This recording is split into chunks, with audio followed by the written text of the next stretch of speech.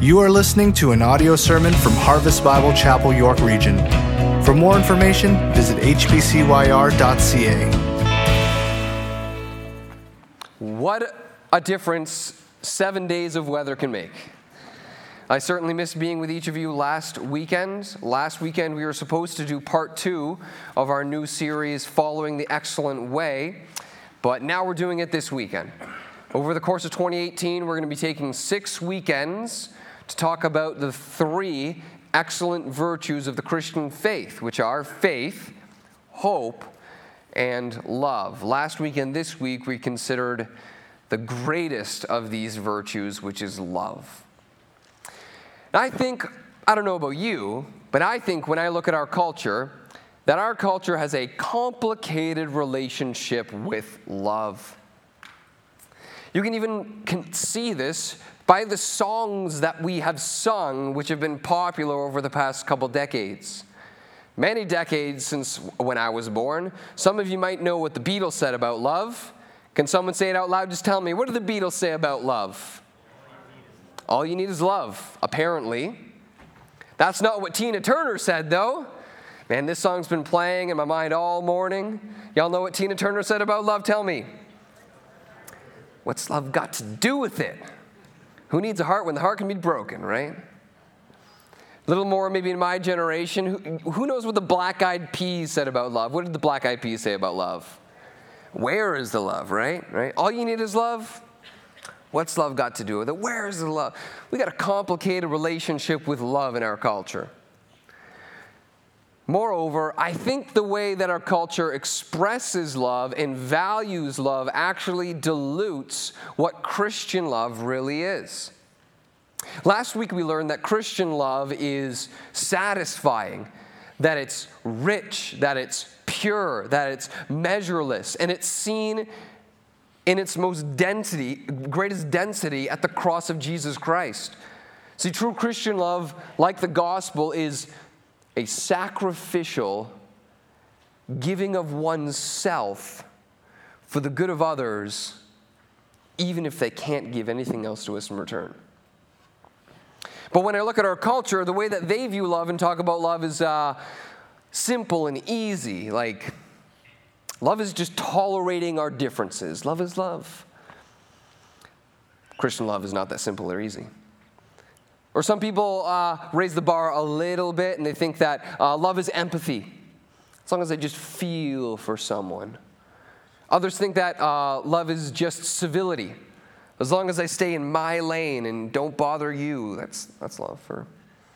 Or maybe that love is generosity, as long as I give, but just putting some coin in someone's coffee cup, is that all love really is?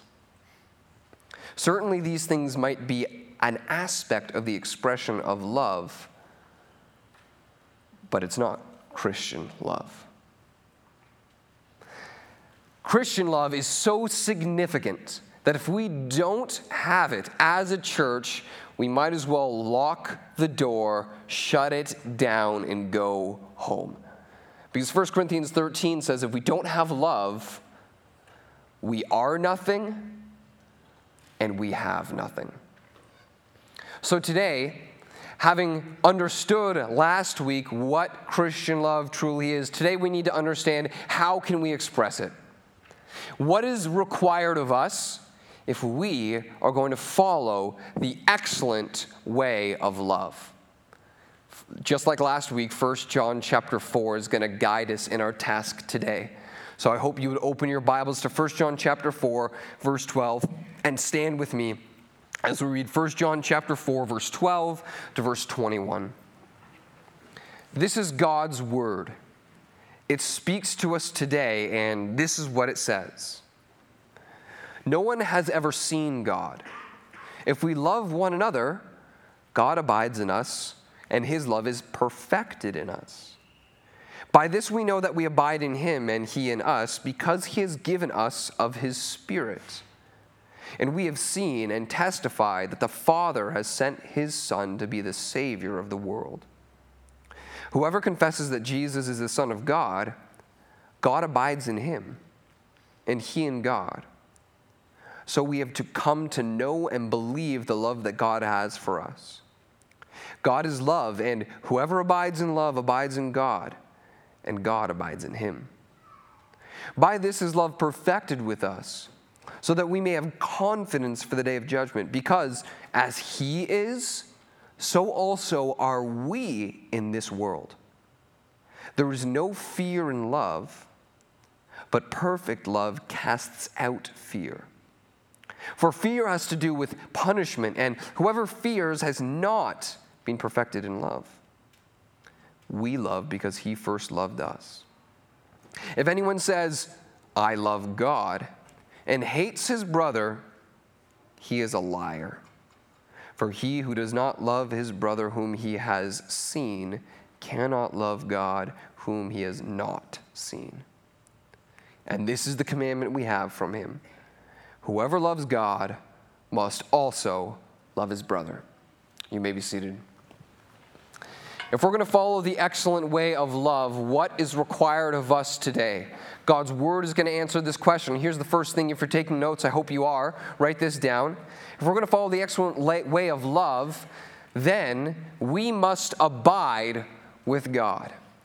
We will follow the excellent way of love as we abide with God. Did you notice how many times from verse 12 to verse 16 the word abide shows up? A lot of times. Look at verse 16. So we have come to know and believe that the love that God has for us. God is love, and whoever abides in love abides in God, and God abides in him. We cannot display Christian love unless we're abiding with God. So this is a good place to start the message. What is abiding? I'd say it like this.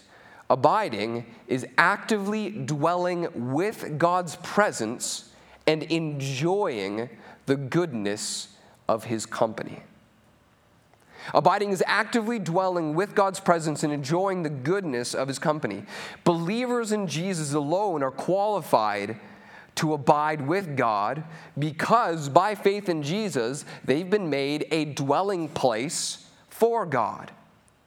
Listen to this verse, Revelation chapter 3, verse 20. Jesus says, "Behold, I stand at the door and knock. If anyone hears my voice and opens the door, I will come to him and eat with him, and he with me." Christian, God wants to dwell with you. He wants you to enjoy his company. Are you abiding with him? It's such a remarkable privilege that we have even to abide with God's presence. Think on this. The scripture says that God is omnipresent, that his presence is so great and so vast that it cannot be contained in the heavens, that he fills the entire earth, and yet he wants to dwell with you. Are you making it a priority to dwell with the presence of the God you believe in? Or do you treat God like a necessary roommate?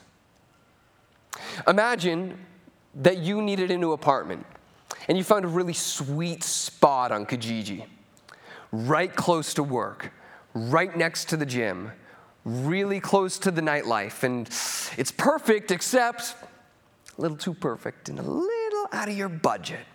But you're a smart person, so you know what to do. You're going to get a roommate. But you don't care who the roommate is. You're not looking for a friend. You're just looking for someone to cover the rent. So you just put an ad up on Craigslist and find any old person, and you don't really care to share company with this person. But you recognize you need this person to enjoy the benefit of that apartment. Hey, roommate, is the rent paid? Good. Hey, roommate, is the kitchen in order? Good. Then you do you and I'll do me. I think some of us treat the presence of God like this.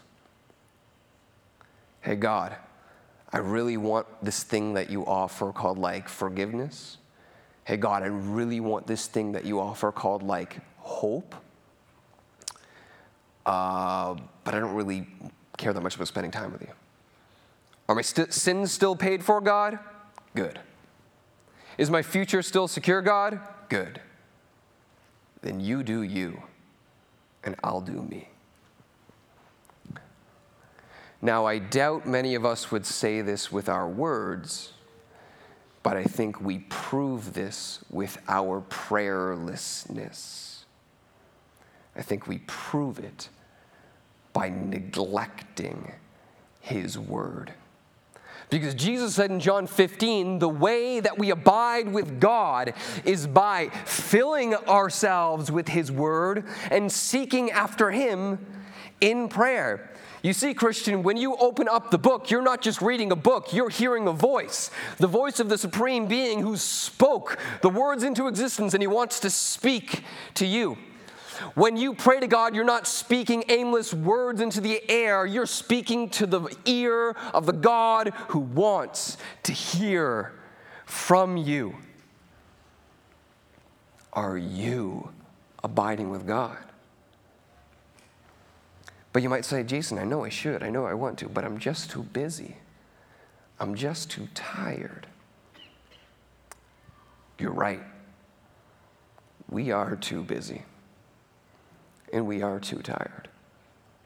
And those are the same excuses I give for neglecting to dwell with God.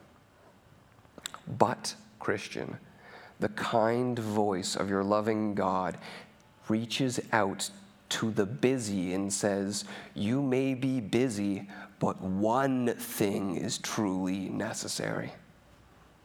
Isn't that what Jesus told Martha? Martha invited Jesus to come over to her house.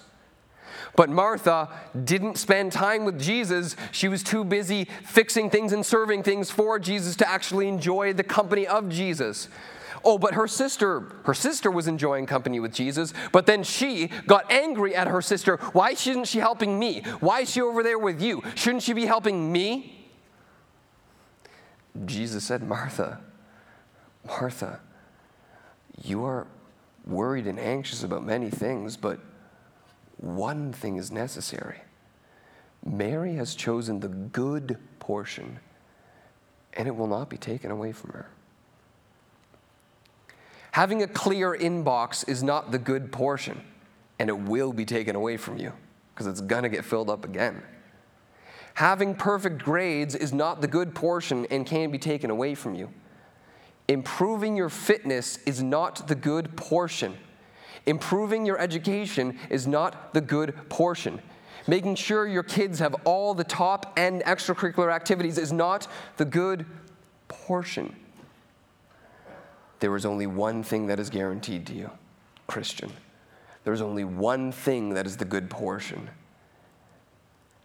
and that is the presence of God. What are you choosing to put in its place? You might say, I'm too busy. You might say, I'm too tired. Well, you know what, friend, brothers and sisters, the kind voice of our loving Father reaches out to you and says, you may be too tired. So come, find your rest in me. It's not weakness to admit you're weak. It's human to admit you're weak. It's weakness of faith to know you're weak and try to keep continuing on in your own strength when God offers you his divine strength that you can find from his presence. Jesus says, come to me, all who labor and are heavy laden, and I will give you rest. And consider how this is significant for the way that we show love. Love is a fruit of the Holy Spirit. Love is a fruit of the Holy Spirit. That means that it's not something that we can manufacture and produce ourselves. The Holy Spirit must produce it in us. How can we produce true Christian love if we are not abiding in the Holy Spirit? Christians who are disconnected from the Word of God and prayer cannot produce love. Let us choose the good portion. Receive the love of God and thereby show it to others. If we're going to follow the excellent way of love, what will be required of us? We must abide with God, and we must understand what it means that we overcome with Christ. This is something that you can write down if you're taking notes. We must understand what it means that we overcome with Christ. Look back at the book with me, verse 17. Verse 17 says this, "By this is love perfected with us, so that we may have confidence for the day of judgment. Because as he," that's Jesus, "as he is, so also are we in this world. There is no fear in love, but perfect love casts out fear. For fear has to do with punishment. And whoever fears has not been perfected in love. We love because he first loved us." If we're going to follow the excellent way of love, then we need to understand what it means that we overcome with Christ. We will follow this way as we overcome with Christ. Well, as we overcome what? The Word of God says it. As we overcome fear of the final day of judgment. Now understand this, Christian. There is a fear of God that we must have. And if we don't have it, your life will be characterized as completely and utterly foolish and absent from God. Proverbs chapter 1 says, "The fear of the Lord is the beginning of the wisdom." This is a divine respect, that reverence. We need this fear of God. But if you're a Christian, you don't need to cower in terror, fearing that when you do stand before God at the final judgment day in the future, that you don't know what's going to happen. You see, there is a day where everyone in this room, the youngest child to the oldest adult, everyone, where you will stand before a judge, Jesus, and you will have to give account for your deeds. How does that make you feel? If you have believed in Jesus, you don't need to fear because you stand before God guiltless, forgiven. If you've never believed in Jesus, if the thought of that made you fearful because you know that if you stood before God, the hammer would go down and you would be counted guilty, then know that the same one who judges you, Jesus, first came to the world not to judge the world, but to save the world. Jesus said, "For God so loved the world that he sent his only Son, that whosoever believes in him shall not perish but have eternal life. For the Son did not come into the world to condemn the world, but in order that the world might be saved through him." You see, friend, Jesus suffered for your guilty sins so that you could be saved from your guilty sins and enjoy eternal and abundant life with God. Believe in him today, and in a moment, you will no longer be in debt and guilty before God, but you will be counted as righteous before God and loved. Yet, why do Christians still fear the final day of judgment? This is theologically true, but some of us still fear that final day. Why is that? I believe it's because many Christians have a very skewed perspective of the nature of God. They think about God in a way that doesn't accurately reflect who God is. And be sure, brothers and sisters, the way you think about God and the way you think God thinks about you will determine the way you relate to him. Maybe you think about God in one of these ways. Some people think about God like he's the next best thing to Santa Claus. Anything I need. If I'm going to be happy, I can just fold my hands, close my eyes, and maybe God's going to give it to me. Oh, God, I want to be as popular as that other person. Oh, God, I hope I have all the same tech toys that they do. Oh, God, I want to get into this school. And He's a thing-giving being that is just here to make you happy. That's not a God you can love. Because where's that God when everything crushes and a thing won't satisfy your broken soul? Do you think about God like that? Some people think about God like a mean gym teacher. In the past 2 services, there were gym teachers, so I don't think this represents you. But I think like maybe some popular TV movies can display gym teachers like this, right? Mean gym teachers show favorites, right? And they always do what they can to make fun and embarrass the less athletic kids. They favor the athletic kids and always put the less athletic kids in bad situations, throwing the dodgeball at them. Climb up the rope. I can't climb it. And everyone just laughs as the guy can't climb up the rope. And maybe that's what you think about God. Man, it seems like God plays favorites, and I can never be as righteous and as godly as they are. You can't love that type of a God. Because that type of a God, I mean, you know you got to listen to him because he's the teacher, he's got the authority, but you could never love him because he plays favorites. Or maybe you think about God like this. God's the corrupt cop God. One day he might be acting for your good, but you don't know the next day if he's acting for his own self-interest. And every time you're around him, you're just apprehensive and you feel like, why am I always feel like I'm in trouble? It says like to serve and protect, but it feels like just whenever I'm around him, I'm going to get in trouble. You can't love a God like that. At best, you'll be indifferent and just avoid him. At worst, you will rage against him in anger. If you've believed in God, then you must hold fast to that one aspect of how God has chosen to reveal himself to you and not let go of it. It's sorrowful because this aspect of the nature of God is so diluted and so diminished in our culture. Movies diminish it, books diminish it. They try to absolutely erase the fact that God primarily reveals himself to us in the New Testament as our Father.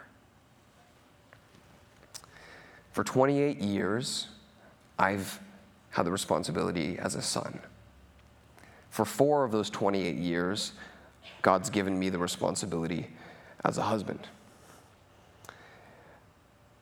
And now, God's given me a new responsibility as of January 17th this year as a father. Thankfully, my dad is a great example to me of what it means to be a father. And I want to be a good dad. But our culture and Christians sometimes diminish the fact that God is our Father because we see really bad examples of fathers in our culture. Maybe you don't have the same experience as I do of a good dad. Thankfully, the Heavenly Father is not at all like bad dads. Thankfully, the Heavenly Father is nothing at all like good dads. He is way infinitely better. Even a dad who wants to be faithful can still fail to keep his word.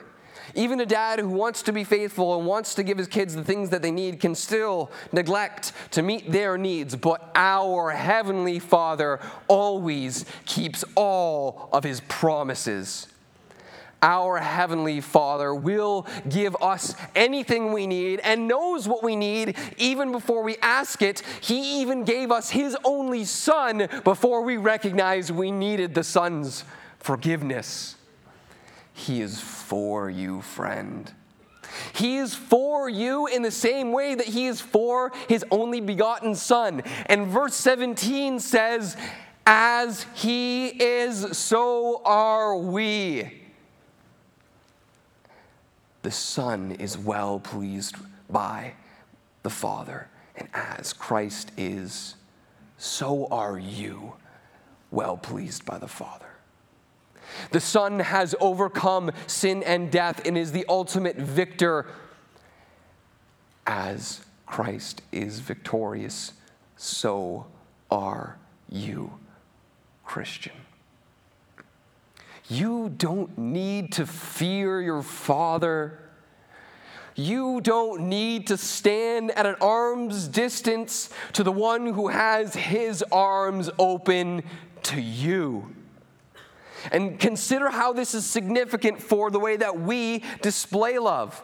If we're fearful of God, how can we want to abide with him? We will not abide with God if his love is not perfected in us, if we're still walking in fear. But when his love is being perfected in us, when we know we don't need to fear, we will want to abide with the Father.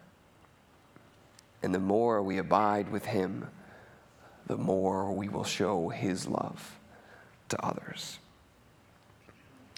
This is the way we follow the excellent way of love. We will follow it as we abide with God, as we overcome with Christ, and then finally, we will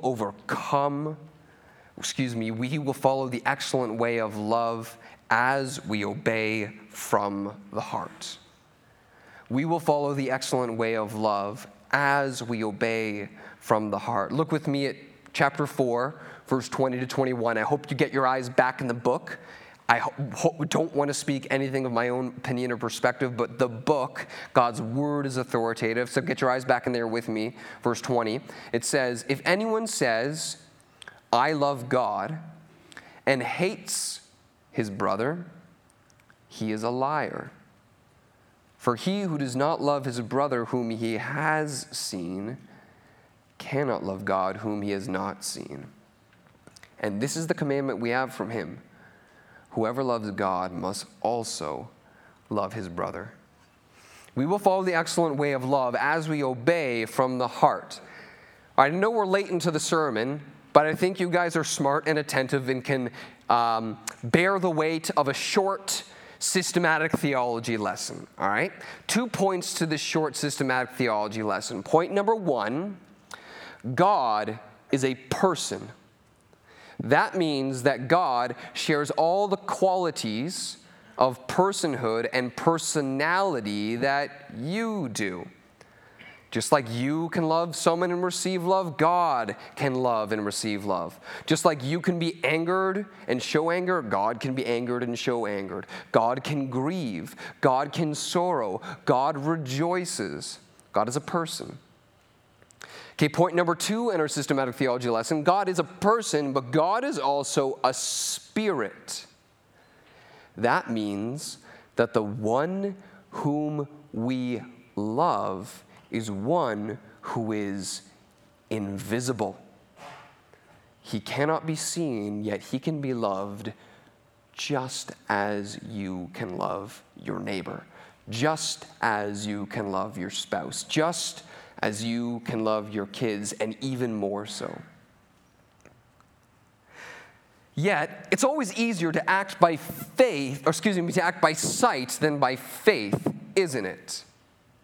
But Christianity teaches that we should walk by faith and not by sight. What this means then, see how you can go from theology to practice? What this means is that it is impossible to say that you love the invisible God if you do not love your visible neighbor. Now, in context here, the people whom we are told to love are our brothers, the family of faith. The people who we must love first are other Christians. Certainly it applies to the world. But we cannot say, it's impossible to say, I love God if you do not love other Christians.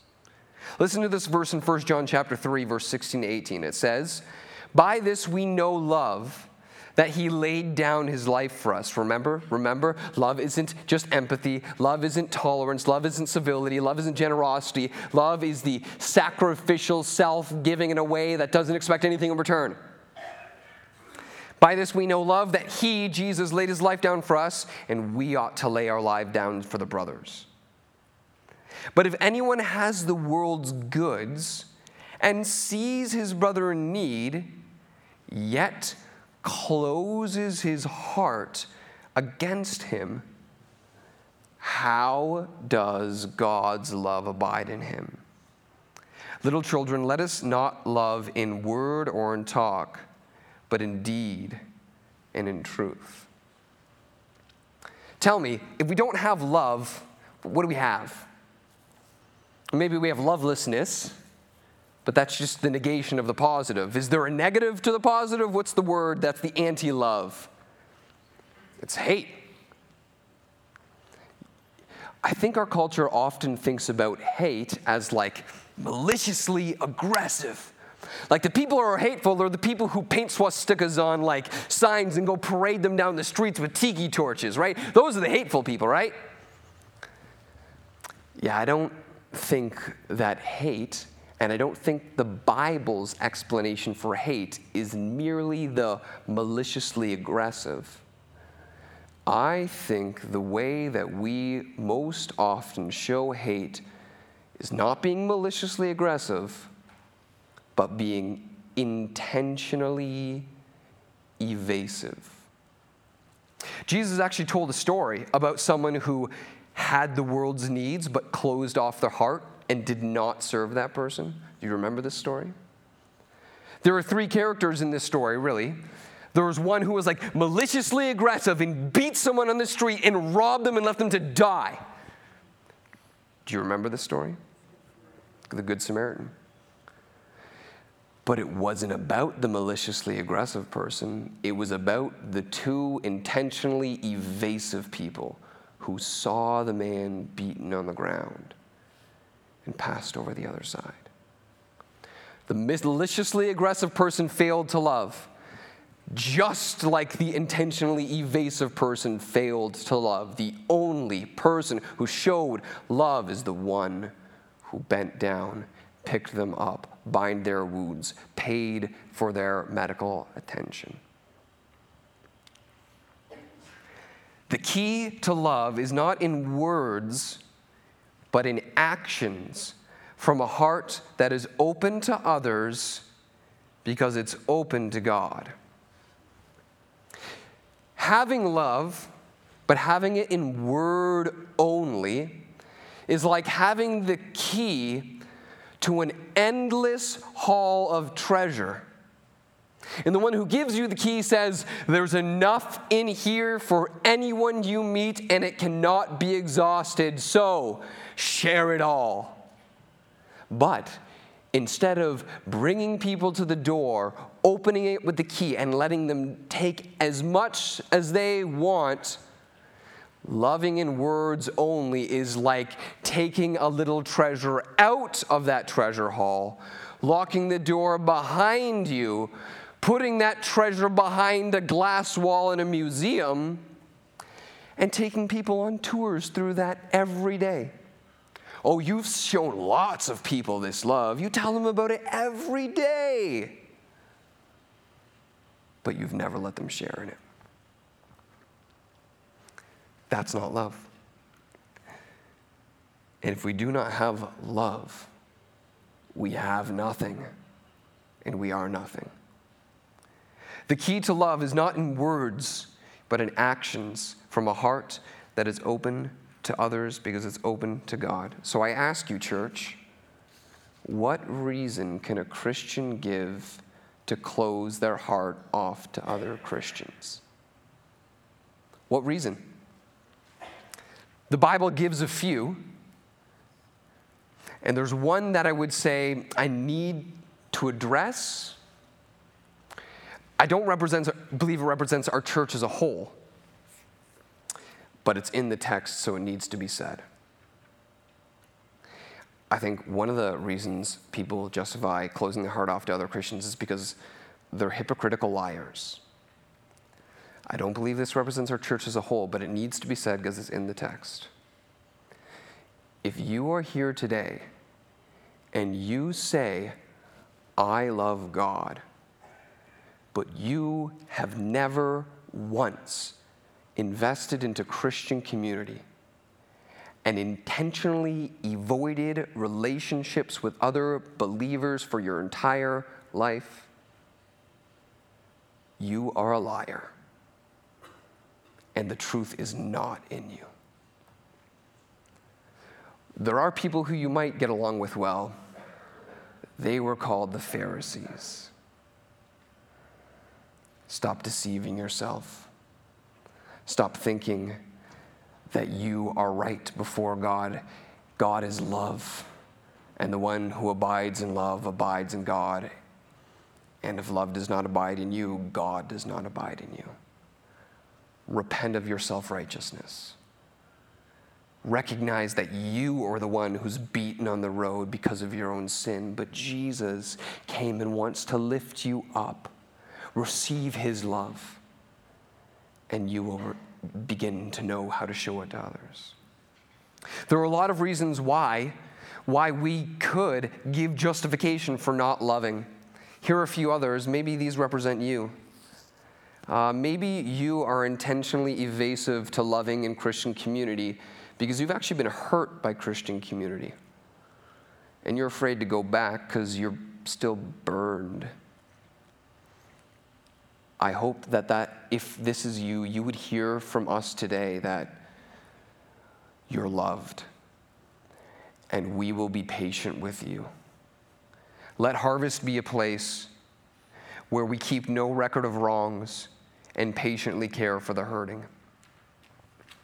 Maybe you intentionally evade Christian community and don't show love. You know you're born again, but you're evading Christian community because you know you're wandering from God.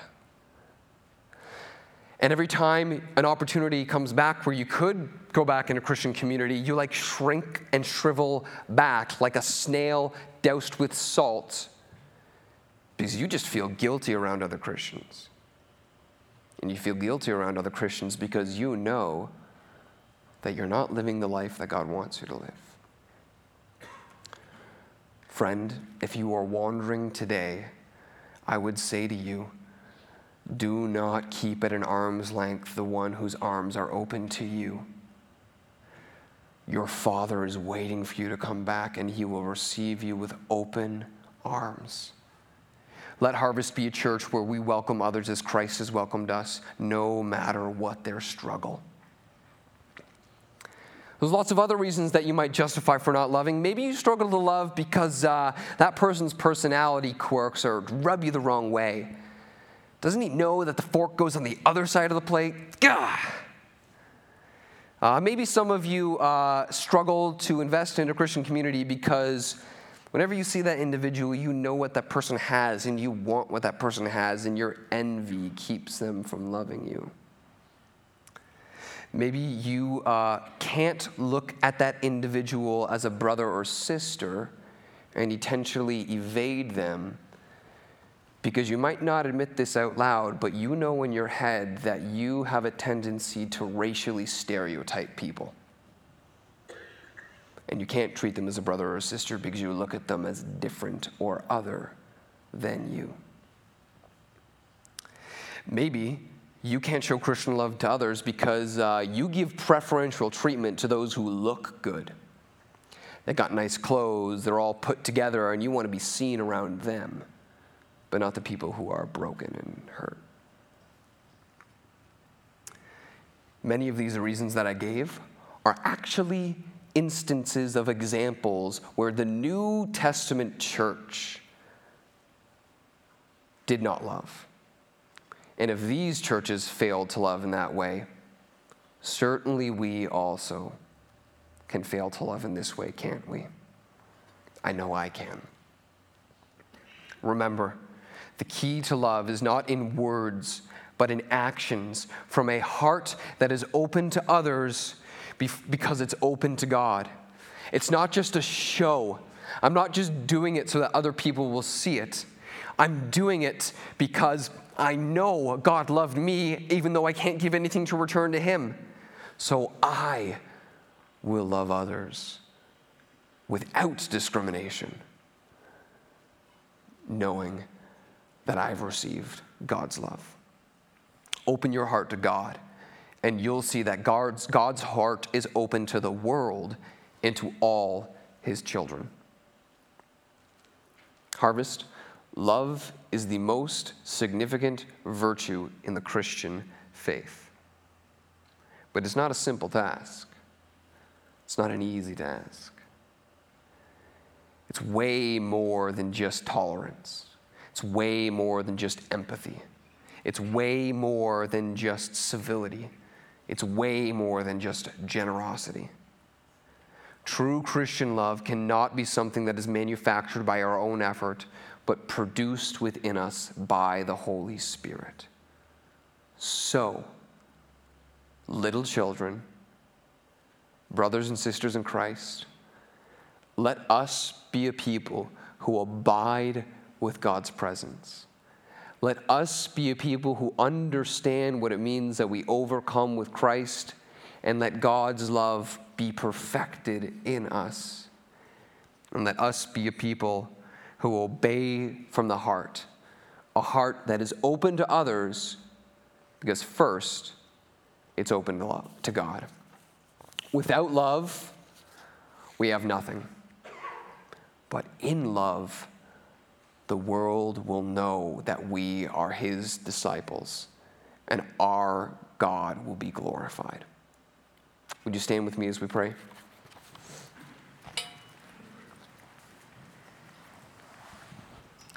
Father in heaven, thank you for the love of Jesus Christ that has been shown to us.